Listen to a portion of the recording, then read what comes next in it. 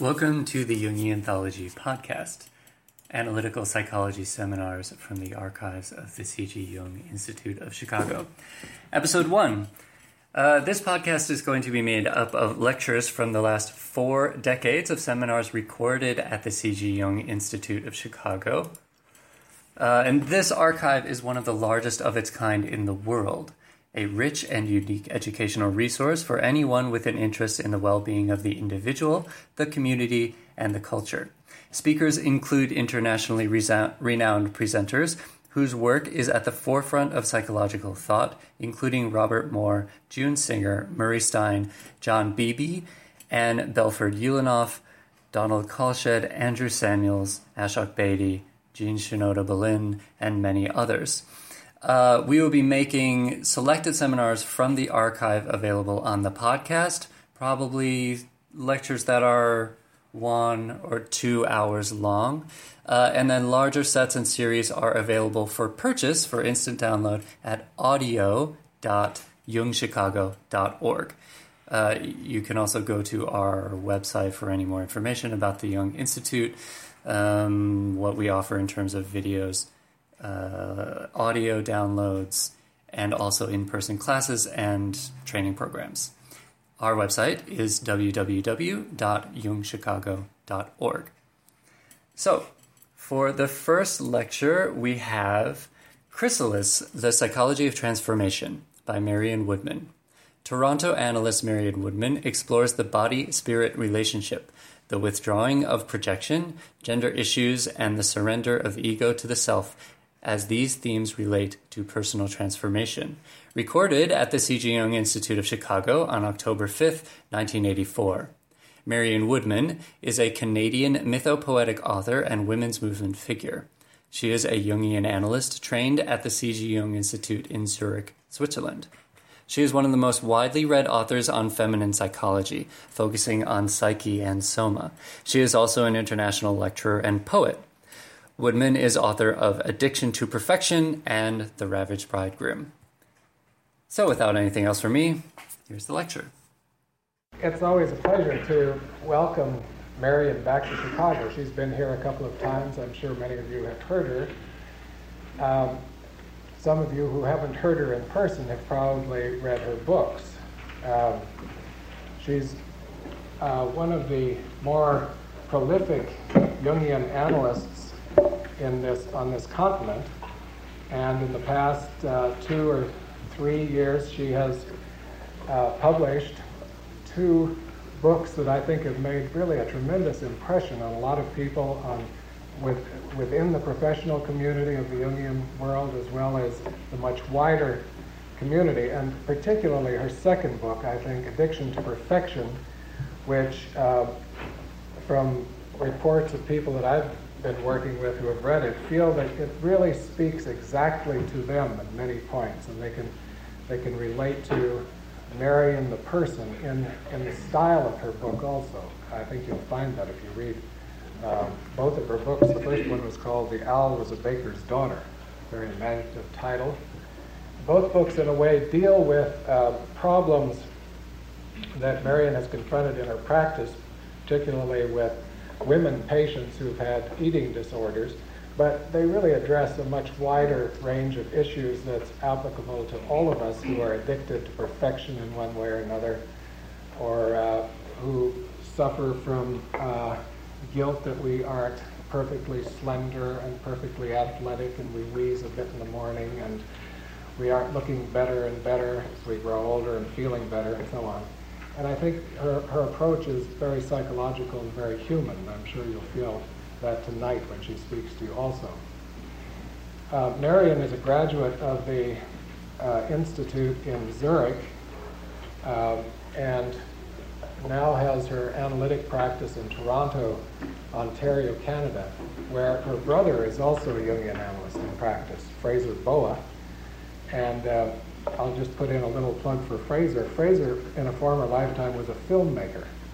And he has recently composed a series of, how many? 10 2-hour films in which Mary Louise von Franz of Zurich interprets dreams. And we hope to have those, or some of them at least. If you're in for a marathon, we can get them all, but we hope to have some of them at some point down the line when Fraser finally puts the finishing touches on this. It sounds fascinating to me, and I'm sure it will be a big draw for all the members of the Institute. Tonight, Marion's going to speak about transformation, and I can't think of anybody that I would recommend more highly to speak on that subject. Marion?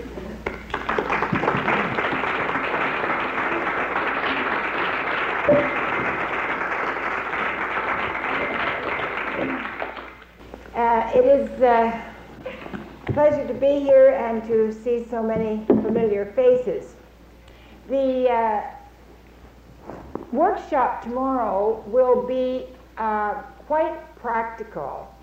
I will tonight put forth the ideas that I have come up with around transformation, death, and rebirth. And then tomorrow, I would like to spend most of the workshop and on Sunday, I will talk very briefly and we will dialogue the material. So that in the second part tonight, we will certainly be dialoguing because I think that's the only real value in lectures. And then tomorrow we will dialogue and do body work in the workshops. So in the second part of the lecture tonight, I will probably be working more with the body, talking more about the body than in the first part. So those of you who are particularly interested in the body, stick it out and we'll eventually get there. I'm infamous for my cyclic way of going around things, and I can't work any other way but in a cyclic pattern. It's not possible for me to go in a linear line.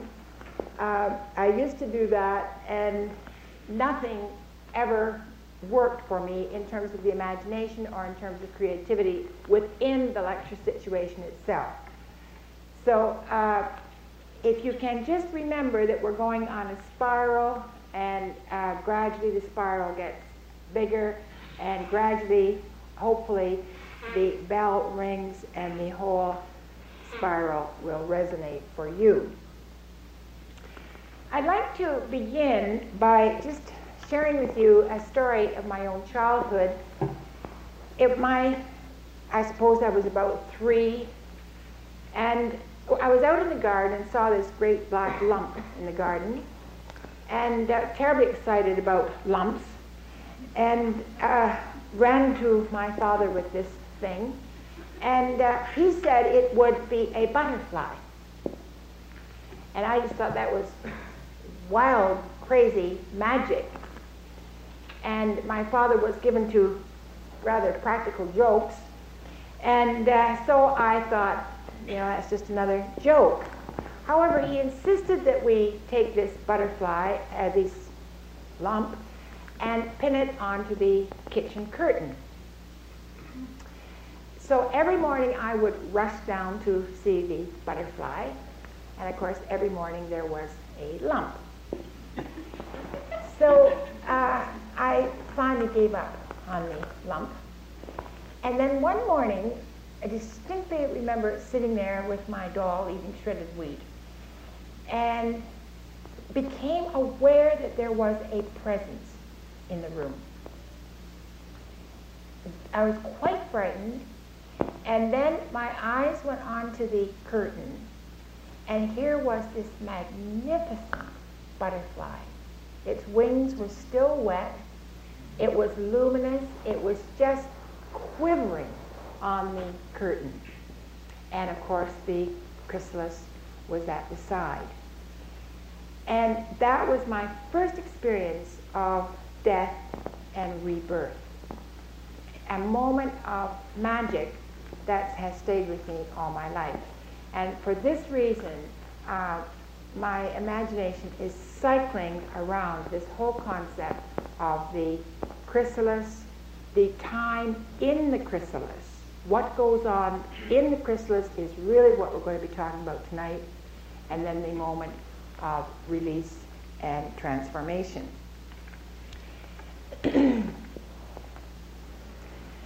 It's the twilight zone between three worlds, past, present, and future. The precarious world of transformation within the chrysalis. Part of us is looking back, yearning for the magic we have lost. Part is glad to say goodbye to our mucked up past. Part looks ahead with whatever courage we can muster. And what I'm trying to capture in this lecture tonight is, those of you who are in analysis know it well, those of you who are experiencing life know it well. When you have left your past life, you have no idea what's ahead, and you're just trying to hold things together in the middle. Part is excited by the changing potential, and most sit still, not daring to look either way. Individuals who consciously accept the chrysalis, whether in analysis or in life's experience, recognize that it comes with every new spiral of growth.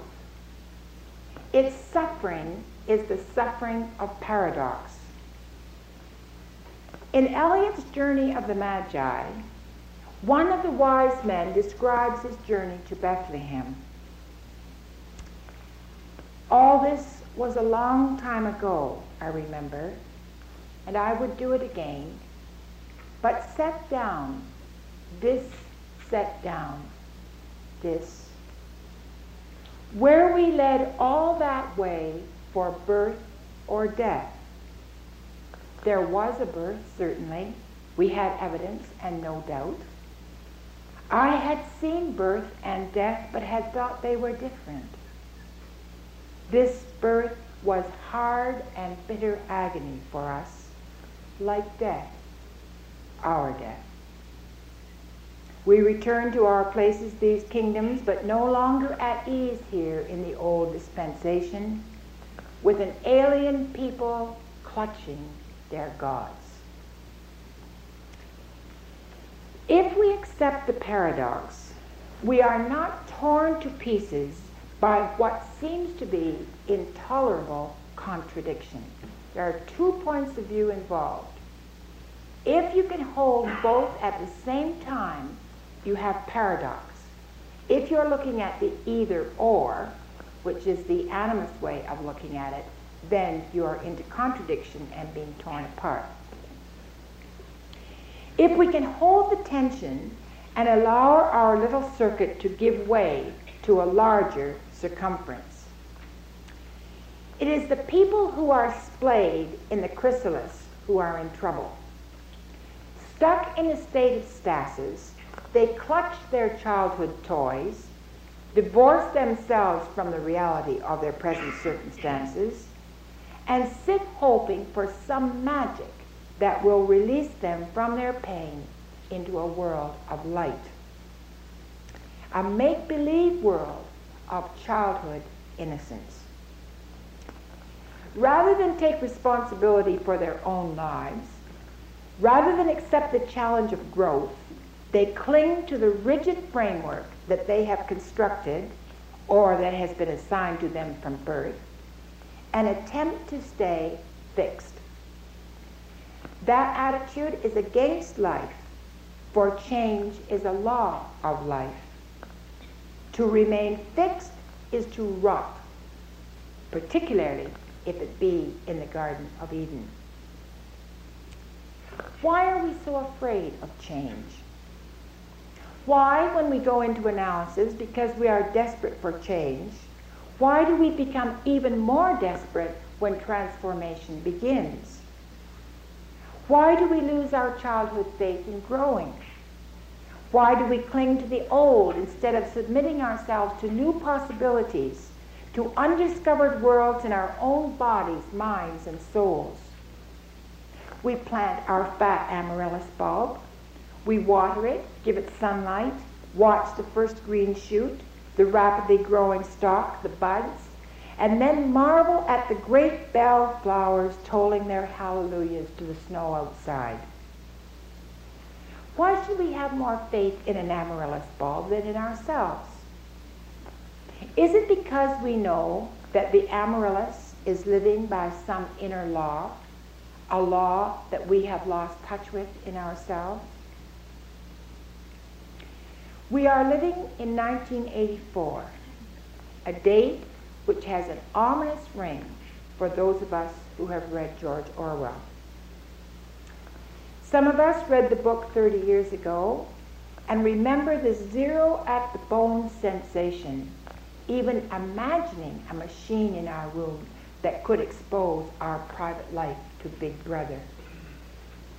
We felt raped while reading the book and firmly finished the last page saying, "No, no, no, that can never be." 1984 seems so far away, and that vision of demonic machines so outrageous that we trusted we'd never live to see it. But the echoes of Orwell were never quite silenced. And here we are in 1984, living with machines quite capable of tuning into Big Brother at any moment, and computers that can reveal our life story with one push of a button, insofar as button pushing can reveal our life story. Now, I know that computers are fascinating and efficient in their own mechanical way, but a machine, however magnificent, has no soul, nor does it move with the rhythms of instinct.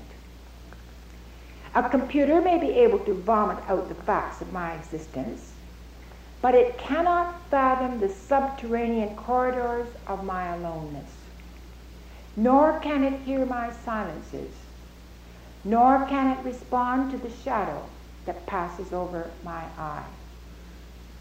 It cannot compute the height and depth and breadth of the human soul. When society deliberately programs itself to a set of norms that have very little to do with instinct, love, or privacy, the person who sets out to become an individual, trusting in the dignity of his own soul and the creativity of his own imagination, has good reason to be afraid. He is an outcast, cut off from society, and to a greater or lesser degree from his own instinct. As he works in the silence of his cocoon, he often wonders if he is crazy. At the same time, he knows he would be crazier if he gave up his faith in his own journey.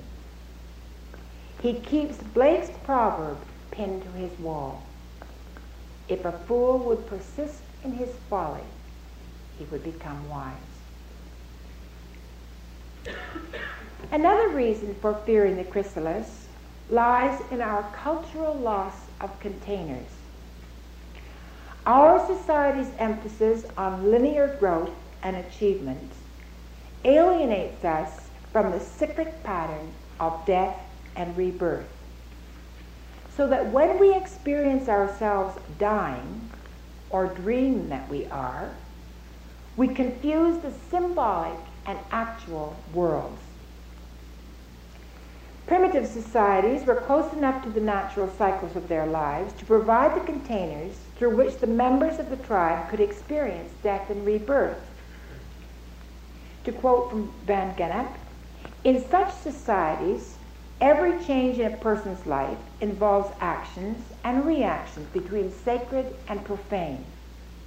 Actions and reactions to be regulated and guarded so that society as a whole will suffer no discomfort or injury. You see, the person knew who he was in the society. He was a boy. He went through the transition. He recognized himself then as a man. So the transitions provided exactly for where the person was in the society. Now, I think we have some rites of passage, but they're pretty strange ones. I think, for example, that the driver's license is one of our rites of passage. We may talk about that in the second part of the program, but if you think of our society, most of us don't know where we are in it. And it's my experience that many, thinking of women here, who are attempting to go through the menopausal transition, end up going through the puberty transition. They become quite adolescent. They have the emotions of an adolescent. The adolescent that they were never came into her own body. She did not make that passover into her own feminine relationship to her body, to the cosmos, so that when it comes time to surrender herself to something larger, as at the menopausal period, the body just goes into a spasm. And she has to go through something quite violent in order to come into her body, in order to let it go. Am I making myself clear there? It's as if she has to claim her body, own it, inhabit it, cherish it, before it will allow her to surrender, to let the self come through.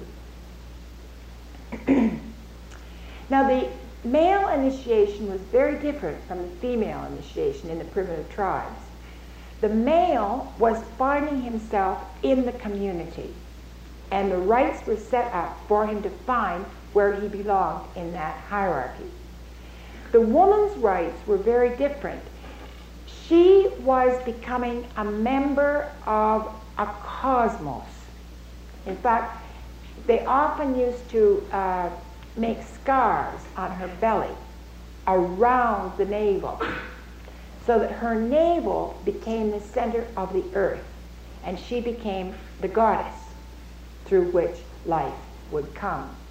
So that her connection at puberty initiation was very different from the male. The idea with the boys, of course, was to cut them off from the mother, make them warriors. The woman's was very different.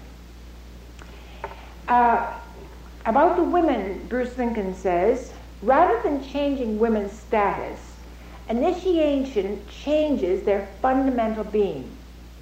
A woman does not become more powerful or authoritative, but more creative, more alive. The pattern of female initiation is thus one of growth, of magnification.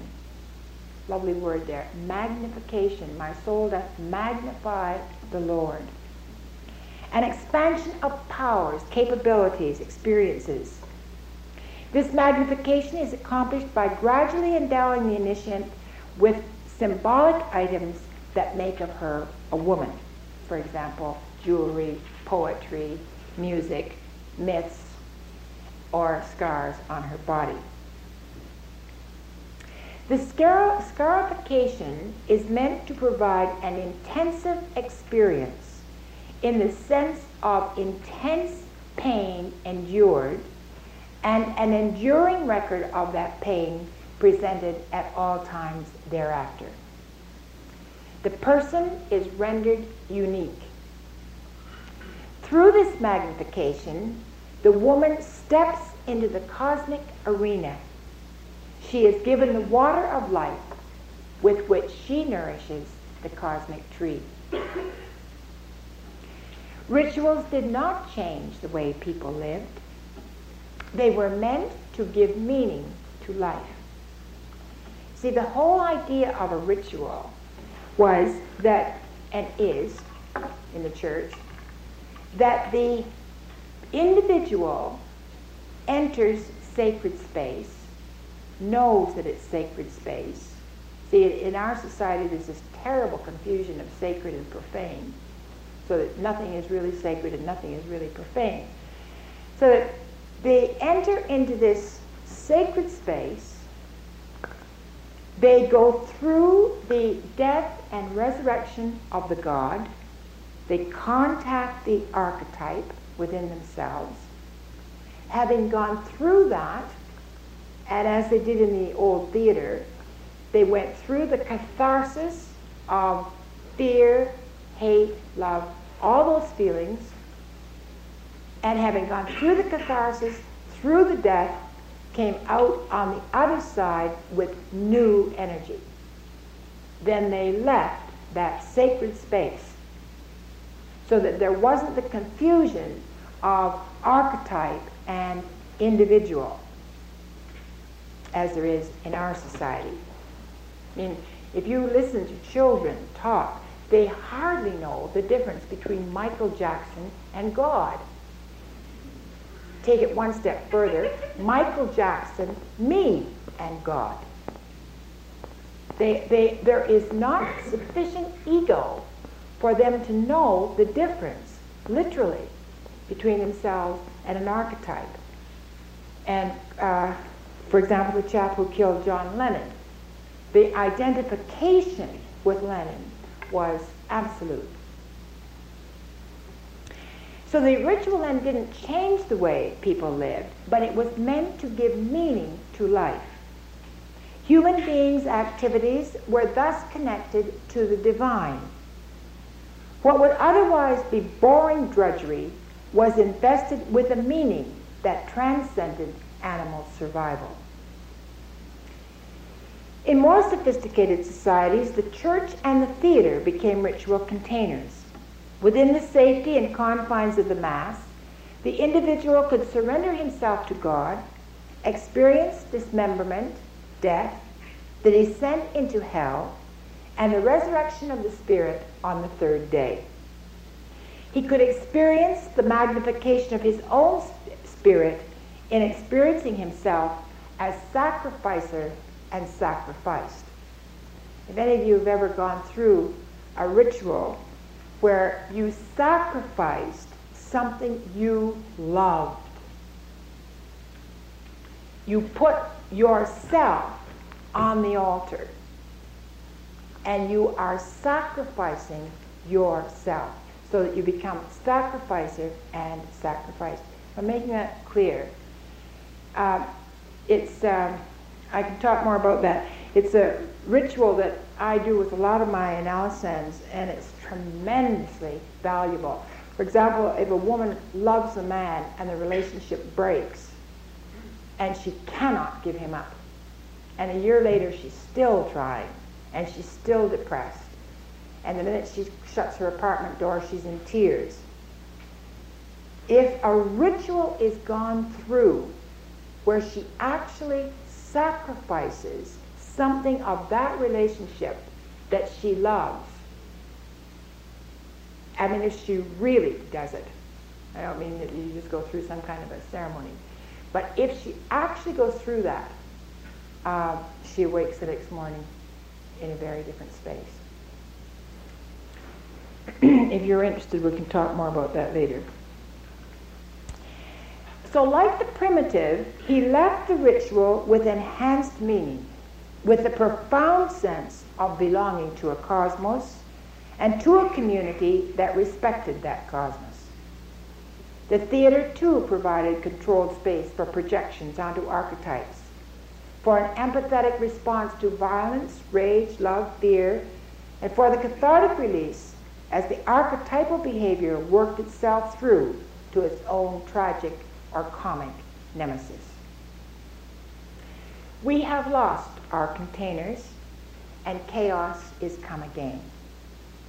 Without rituals to make a firm demarcation between the sacred and profane, we tend to identify with archetypes. We forget that we are human beings and allow ourselves to be inundated by the power of the gods and demons and usurp it for our own. Many people think life is a meaningless merry-go-round if they are not being transported by love, like Charles and Diana. Or living for a cause like Mother Teresa, or dying for a dream like Martin Luther King. They measure their standard of behavior by comparison with figures who carried immense archetypal projections: Marilyn Monroe, Jimmy Dean, John Lennon. By identifying with an archetype, instead of remaining detached from it, they turn life into theater and themselves into actors on a stage, thus falling prey to demonic as well as angelic inflation. Without the container, they confuse the sacred and profane worlds. What I'm suggesting here is that without the container, the transformation can't go on. It's not safe enough. That if you are really going to go through a death and rebirth transformation, you have got to create a chrysalis. I mean, can you imagine the caterpillar crawling into the chrysalis and going to mush before it's transformed? And most of us do go to mush in a transformation. The agony in there is horrific.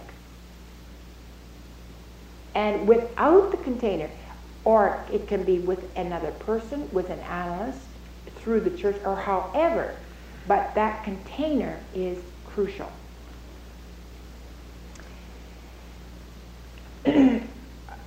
We are in 1984, we are coming after Freud and Jung. And while poets and madmen had free access to their unconscious before those two giants, the world of the archetype is now an open market for the general populace without any ritual containment. If a person is blindly living out an archetype, he is not containing his own life. He is possessed, and his possession acts as a magnet on unconscious people in his environment. It can become a dangerous world where illusion and reality are fatally confused. Most people come into analysis because they are floundering. Life has lost its meaning. They are experiencing themselves as caterpillars crawling along, often quite successfully. But some deep intuitive voice is whispering, "There's something I'm missing. I need a cocoon. I need to go back and find myself." Now, they may not quite realize that when caterpillars go into cocoons, they do not emerge as high-class caterpillars. And they may not be prepared for the agony of the transformation that goes on inside. Nor are they quite prepared for the winged beauty that slowly and painfully emerges, but who lives by a very different set of laws than a caterpillar.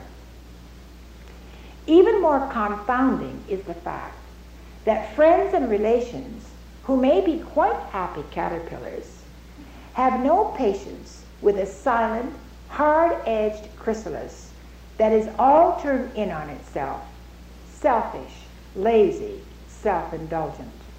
You know, that's what they always say about people in analysis. They have even less patience with a confused butterfly who hasn't adjusted to the laws of aerodynamics. Still, it is amazing how many happy caterpillars suddenly take the clue, design their own chrysalis, and find their own wings.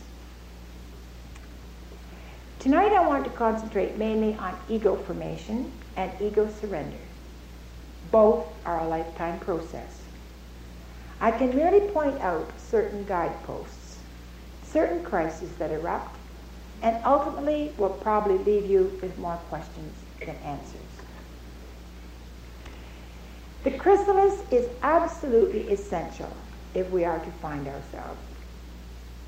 Nothing in our extroverted society supports introverted withdrawal. We are supposed to be doers, taking care of others, supporting good causes, unselfish, energetic, doing our Christian duty. So many analysts say that to me. You know, I should be down at the hospital reading to the blind.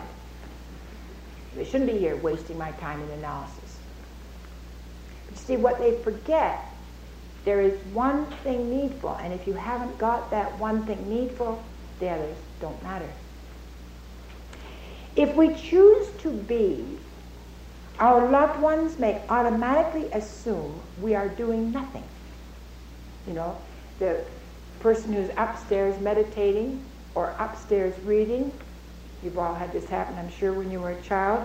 Your mother calls up and says, "What are you doing?" And you say, "Reading." And she says, "Well, come down here and do something."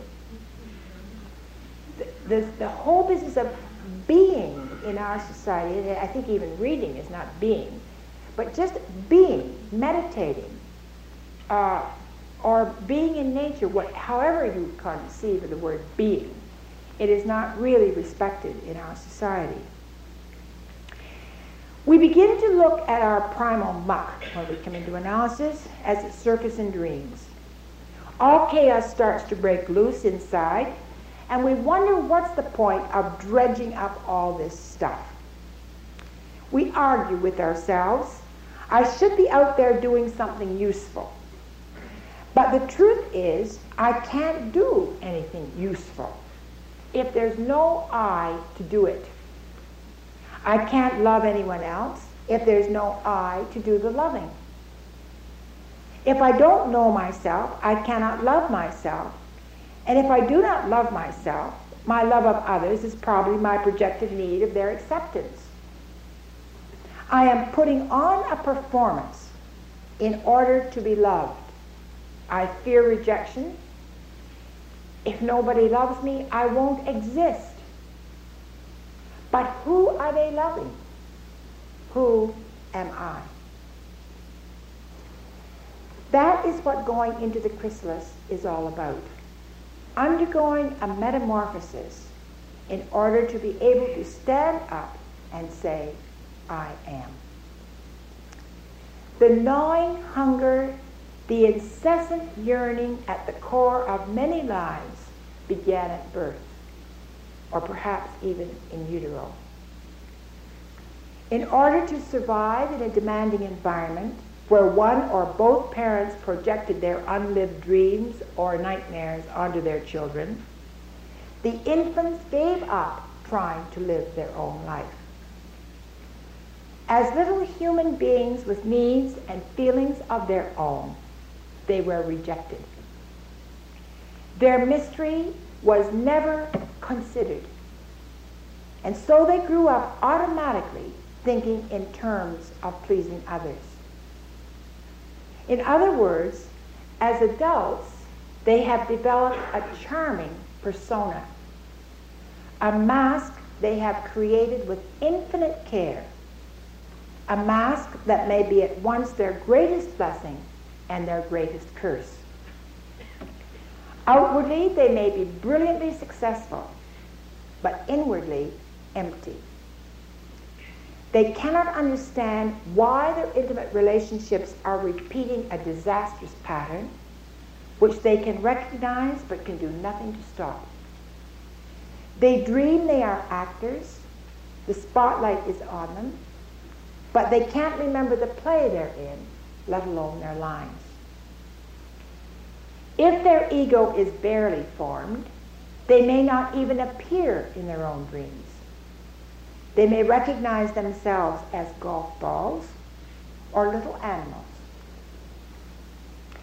As the transformation progresses, they tear off more and more veils until eventually, if they are lucky, they find their own abandoned child, sometimes in bulrushes, sometimes in straw in a barn, sometimes in a tree, but always in a forgotten place. That child has talents and feelings and potentials that are quite incongruous with the conscious situation. I always advise my analysans to let their child play when there is no one else in the house.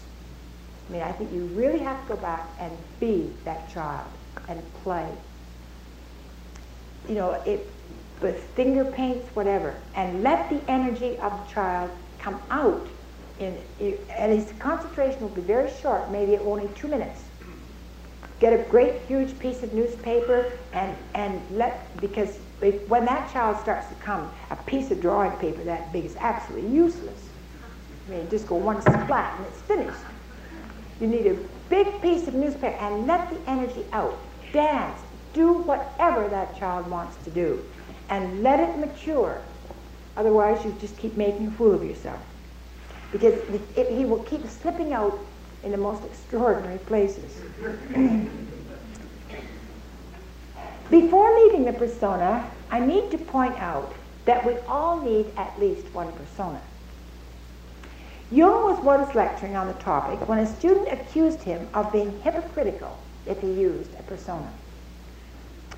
Jung said that he had just had a fight with Emma, and he was still angry, but that anger had nothing to do with the students, nor their reason for getting themselves to the Institute that morning. It was neither fair to himself nor to them to inflict that anger there.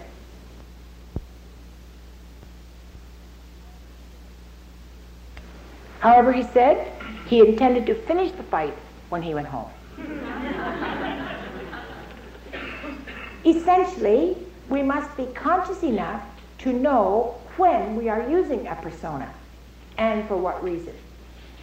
Otherwise, we are seducing ourselves into identification with the persona and therefore unaware of our genuine feelings and unable to put them into action at the right time and place. The persona is necessary because people on different levels of consciousness respond to a situation with very different antennae. And naively or deliberately making oneself vulnerable to psychic wounding without good cause is foolish. Christ warned against casting pearls before swine. Now to return to the child.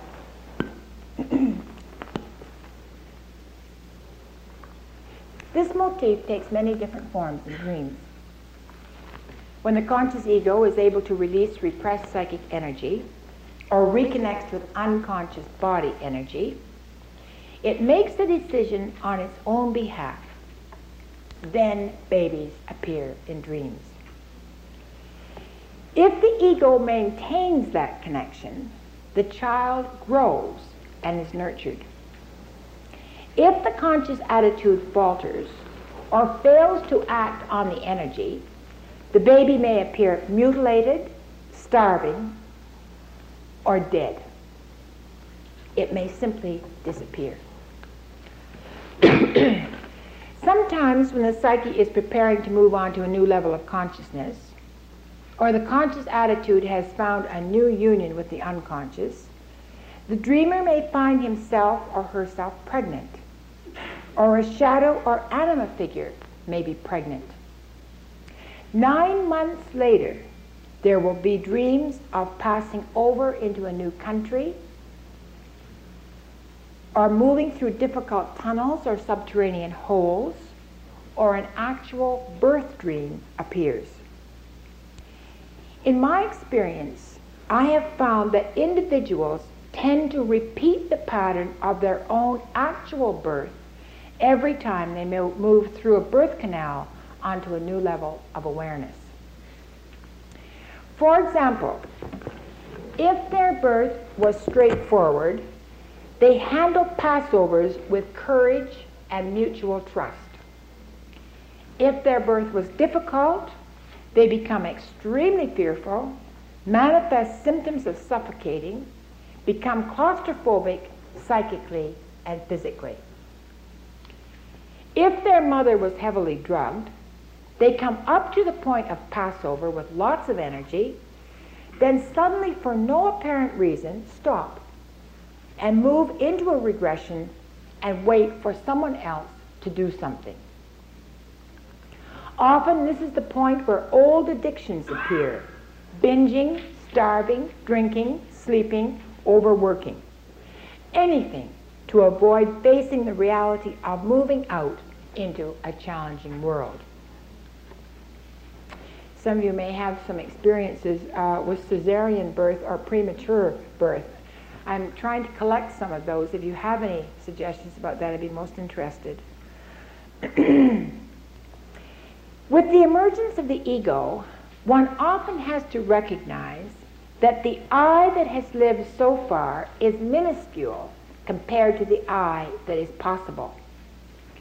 Or that the I that has lived is a false I, confounded with false expectations, trying to live life backside front.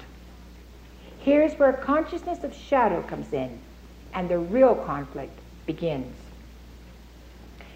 Since the natural gradient for the psyche is toward wholeness, the self will attempt to push this neglected part forward for recognition. It usually contains great energy, the gold in the dung. In the Bible, it is the stone that was rejected that became the cornerstone. It manifests either in a sudden or subtle change in personality, or perhaps fanaticism, which the existing ego adopts in order to try to keep the new and threatening energy out. The neurotic is always one phase behind where his reality is. When he should be outgrowing childish behavior, he hangs on to it. When he should be moving on into maturity, he hangs on to youthful folly. He is never where he is, hanging on to a life he never loved or enjoyed because he wasn't there. See, the healthy person is where he is. The neurotic is always someplace else. I mean, that's a terrible thing to say, because if you think of people, think of the times that you've prepared a beautiful dinner party and you've spent the whole yesterday shopping and today getting it ready, and your friends come and they sit down and tell you what a marvelous time they had last Saturday night at these other people's place. They had wonderful food, and they tell you all about the wonderful food, and there they are eating yours, talking about the other person's. And they aren't there. Think of that with yourself, when you're sitting someplace and you know you're someplace else. And the essence is not operating. There's no tuning fork. You're just sitting there. We cannot drop the tensions. We have to hold both arms on the cross in order to widen consciousness. That is, you have to hold the tension between what's past and what's ahead. If we reject one part of ourselves, we give up our past. If we reject the other part, we give up our future. We must hold on to our root and build from there. That root often appears as a psychic home, sometimes a summer cottage that the dreamer loves, or the country of his origin, or his ancestors' origin. The longing to go home must certainly be looked at symbolically, for it is often more than a longing for regression. It can be the one solid root that goes right through the life, and it is the point of genuine nurturance for spiritual growth. Tonight, because of time limitations, I am concentrating on the ego, circumventing insofar as possible the innuendos of problems of relationship and the pain of withdrawing projections. I'm going to talk about that tomorrow under empowered. See, when we pull our projections back, we take our own power back into ourselves. One point, however, I do wish to make about this. As the feminine side matures in the male and the female, notice I'm using feminine not in terms of women, but the feminine principle in both men and women. As it matures, and with it the creative masculine, the way I image this, the positive feminine moves ahead, the positive masculine moves ahead, and then the masculine may go a little ahead, and then the feminine. But they keep up with each other. As the femininity becomes more and more able to receive as the chalice, it can sustain a much, much stronger thrust from the masculine. So that it takes a very strong chalice to hold a strong masculine. So that the two mature together. And by positive masculine, I mean a masculinity that is out of the father. She is no longer pleasing daddy, or the man is no longer doing what daddy did.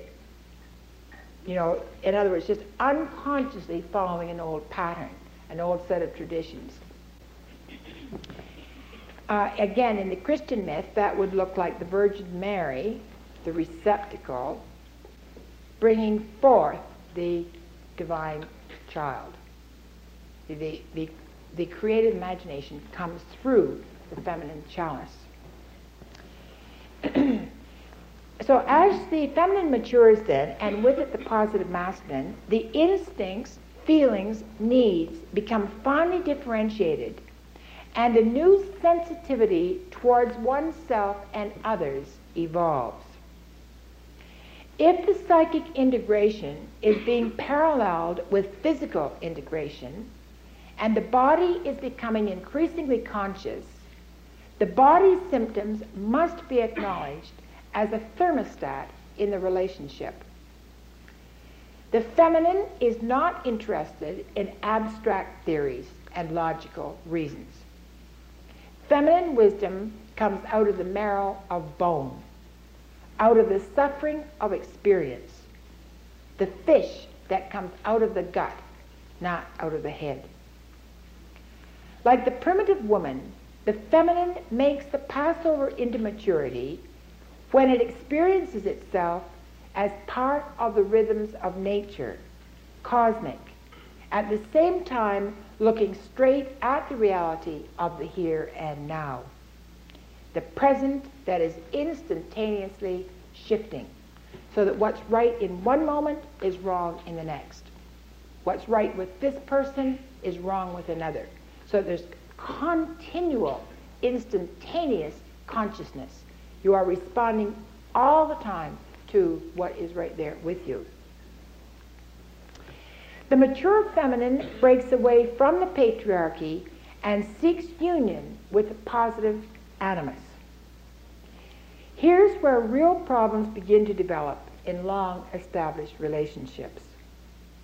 The symbiotic twins are ripped apart. If the partner is not in analysis, the continual flux is exasperating. If, for example, the wife is in analysis, experiencing her feminine ego, well grounded in her female body, her husband may be delighted, surprised, and shocked by her sexual abandonment.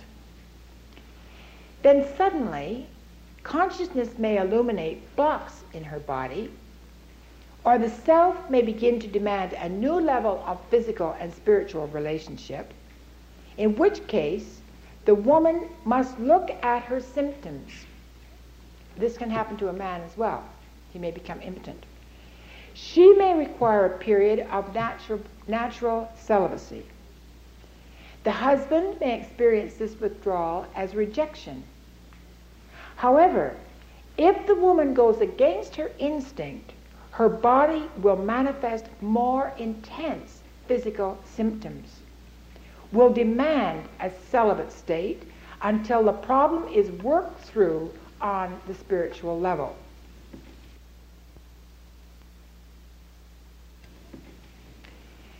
Sexuality has to be differentiated from intimacy.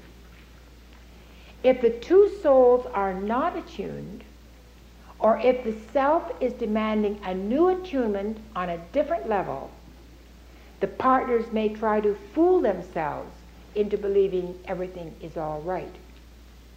One or other may demand sexual intimacy.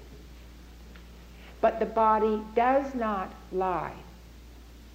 Its wisdom is not shallow. The conscious body will attempt to force the relationship onto a new spiritual level of intimacy, which can then be embodied at a very different level of sexuality. This passover requires a magnification of the feminine in both partners if the relationship is to survive. Lashing out in frustration, fear, power, and self-pity only compounds the problem. Each partner has to realize that the other is wandering blind in unknown territory. That's God's country, and there one moves with faith. Now, I'd like to, for the sake of the workshop tomorrow, take a big leap here. And what I've talked about so far is the building of the ego. Now I would like to take a huge leap and talk about the surrender of the ego. When the self starts to move in and demands the surrender of the ego. When the Cinderella work has been accomplished in the kitchen, in dreams, how you're always working in your kitchen, you are bringing in the instincts from outside, the chickens, the vegetables, and each one I think has its own particular meaning. You do your Cinderella work. You put that into the fire, it is transformed with emotion, and gradually something new begins to happen.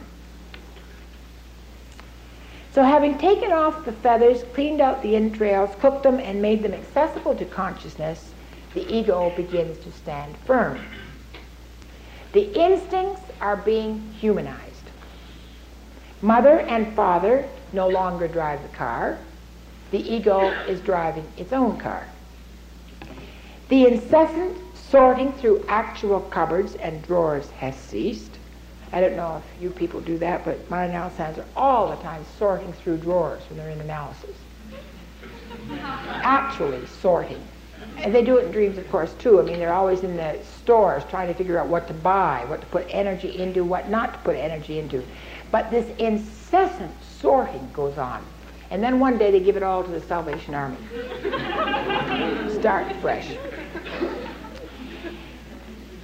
What clothes to wear is no longer a constant frustration. I'm sure you know this in dreams as well, where you can find the top and you can't find the bottom, and they won't go together anyway, and then you find yourself doing the same thing in real life. The clothes just simply won't go together. And the shoes are even worse, because you wear one high-heeled red shoe and one flat rubber boot, which means, of course, at the standpoint, it's absolutely chaotic, because you're looking at this situation with a high heel off the earth, red on one side, and a thumping rubber boot on the other. Now there comes a point where the boots more or less match. Or sometimes, of course, no shoes at all, which is the best really, because that means that the person is walking flat on the earth, there's a relationship to the ground, the standpoint is steady and taken from the instincts. Usually the self lets the ego enjoy this period of experiencing I am for some time.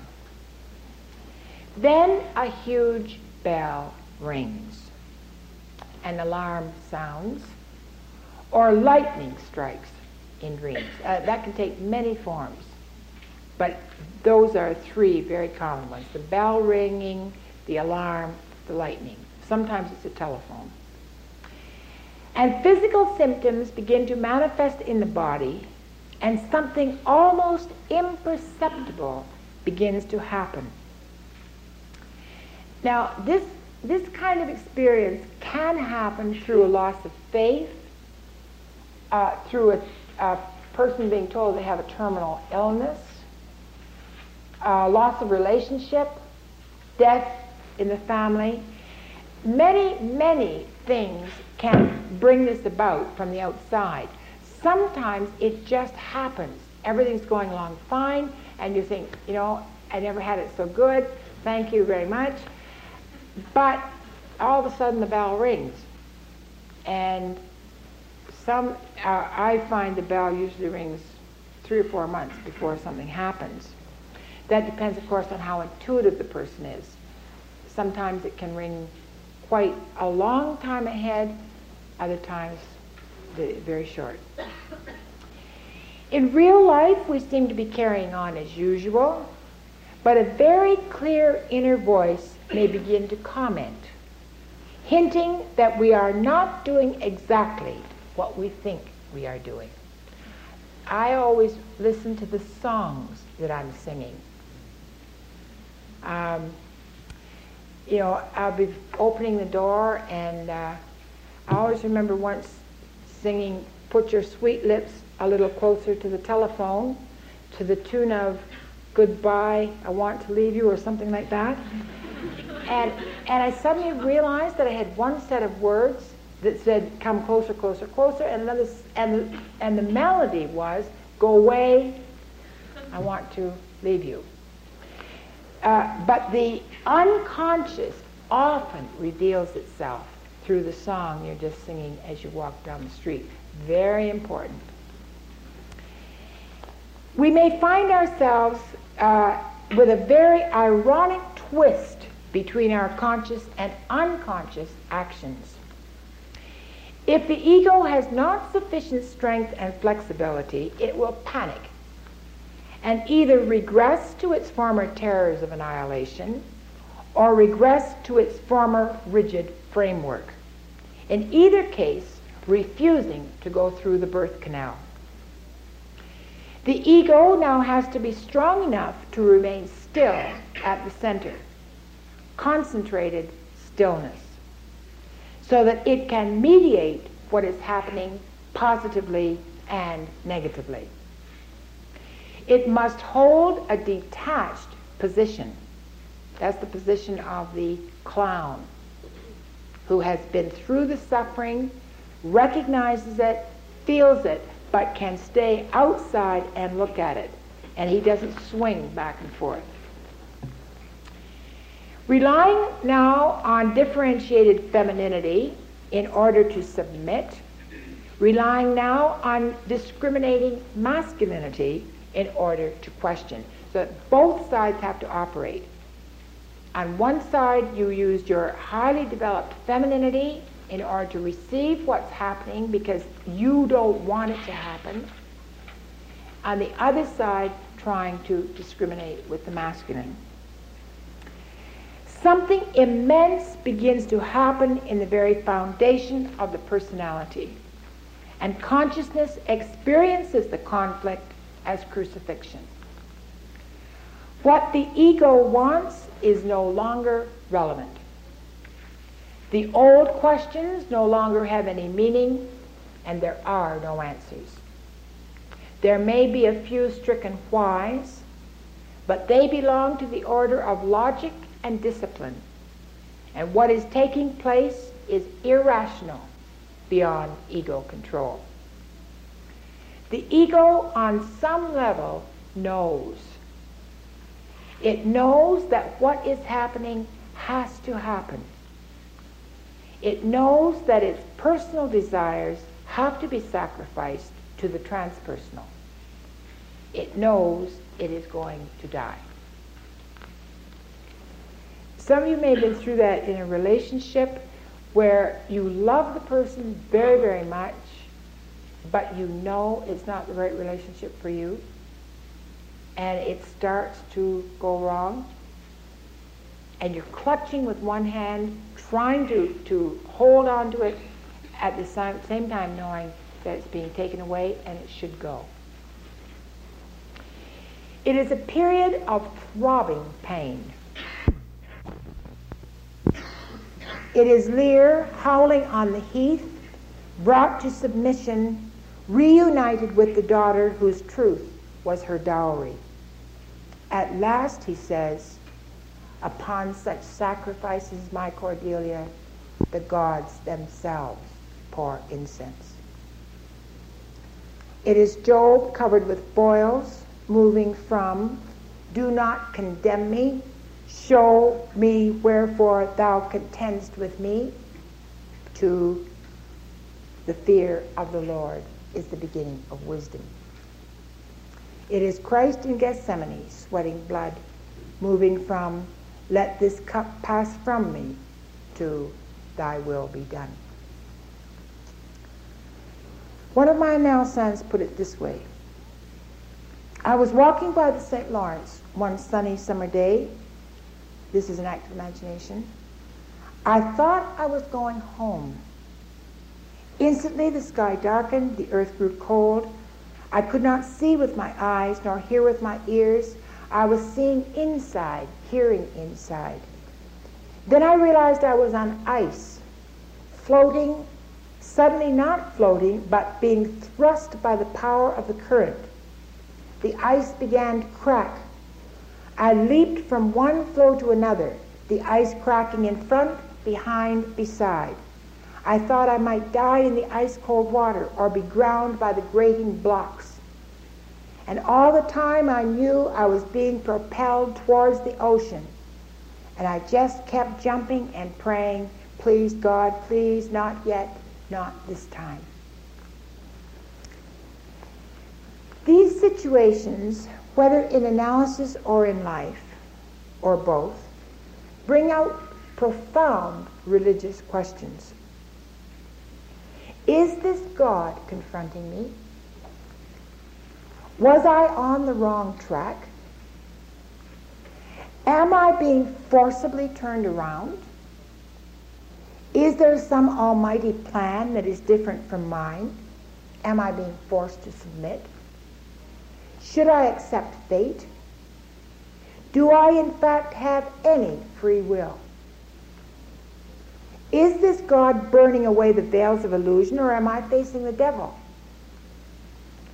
Is he making one last stand to cheat me of my own life? I've had anorexics get into this one, where they seem to have the eating order under control, the eating disorder under control, and everything is going along, and they suddenly, what happens, of course, they think they're fasting for God, and the body is cleansing itself. Suddenly they're facing death and the devil. And they thought they were doing God's will, and it's just yanked around like that, and they hear this terrible voice laughing through the corridors, laughing them to death. So it's as if they are working in every way to please God, and then it just turns. Psychologically, the questions are equally blistering. Is this the self demanding the ego sacrifice? Or is this the real face of the complex that has crippled me all my life? Just when I thought I could be free, there it is to destroy me. Everything I had fought so hard to bring to consciousness is now in question. Why do I suddenly wake up every night at the same time? Why do I feel this stifling pain? Why are my hands so weak? Am I really alone? I'm worse off now than I ever was. I'm back in the old pattern.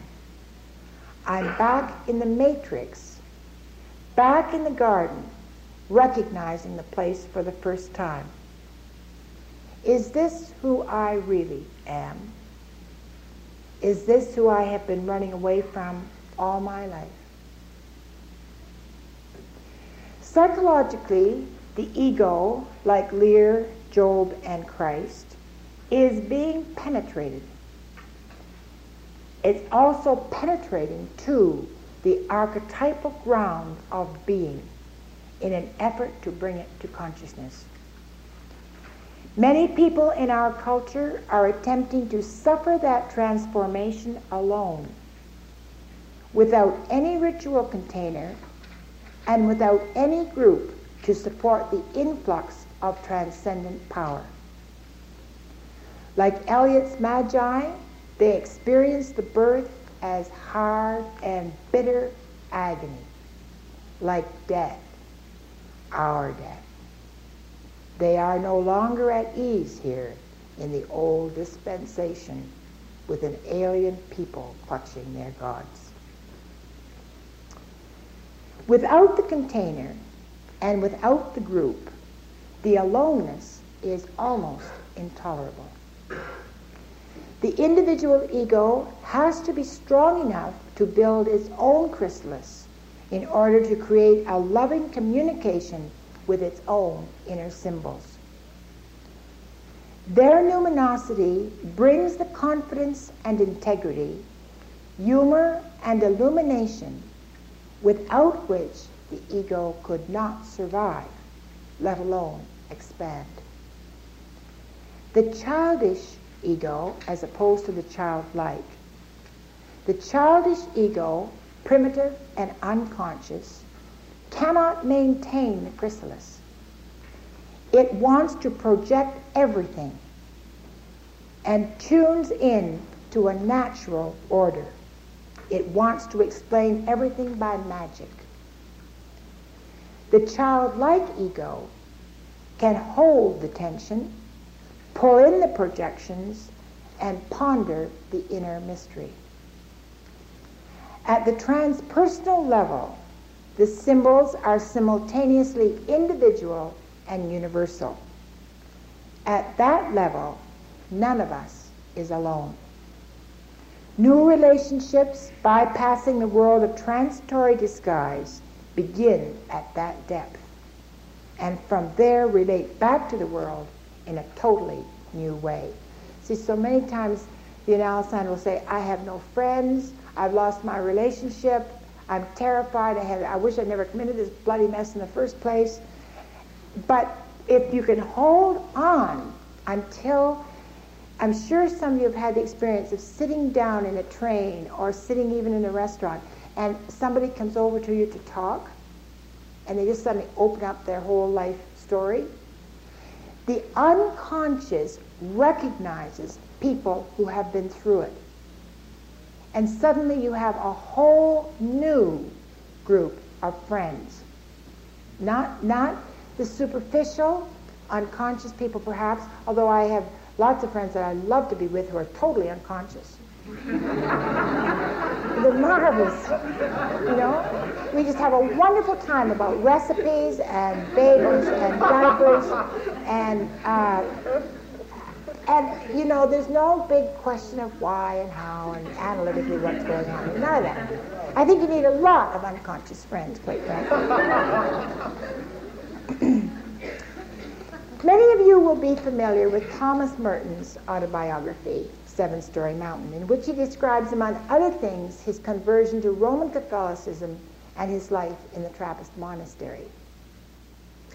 What is essential, he said, speaking of his life as a monk, is not embedded in buildings, is not embedded in clothing, is not necessarily embedded even in a rule. It is somewhere along the line of something deeper than a rule. It is concerned with this business of total inner transformation. According to his own account, Merton completed his inner transformation on his Asian journey, standing barefoot in the presence of a giant Buddha. My Asian pilgrimage has purified itself, he wrote. I know and have seen what I was obscurely looking for. I have pierced through the surface and have gone beyond the shadow and the disguise. When Merton asked a Buddhist abbot, what is the knowledge of freedom? The abbot replied, one must ascend all the steps, but then, when there are no more steps, one must make the leap. Knowledge of freedom is the knowledge, the experience of this leap. Thank you.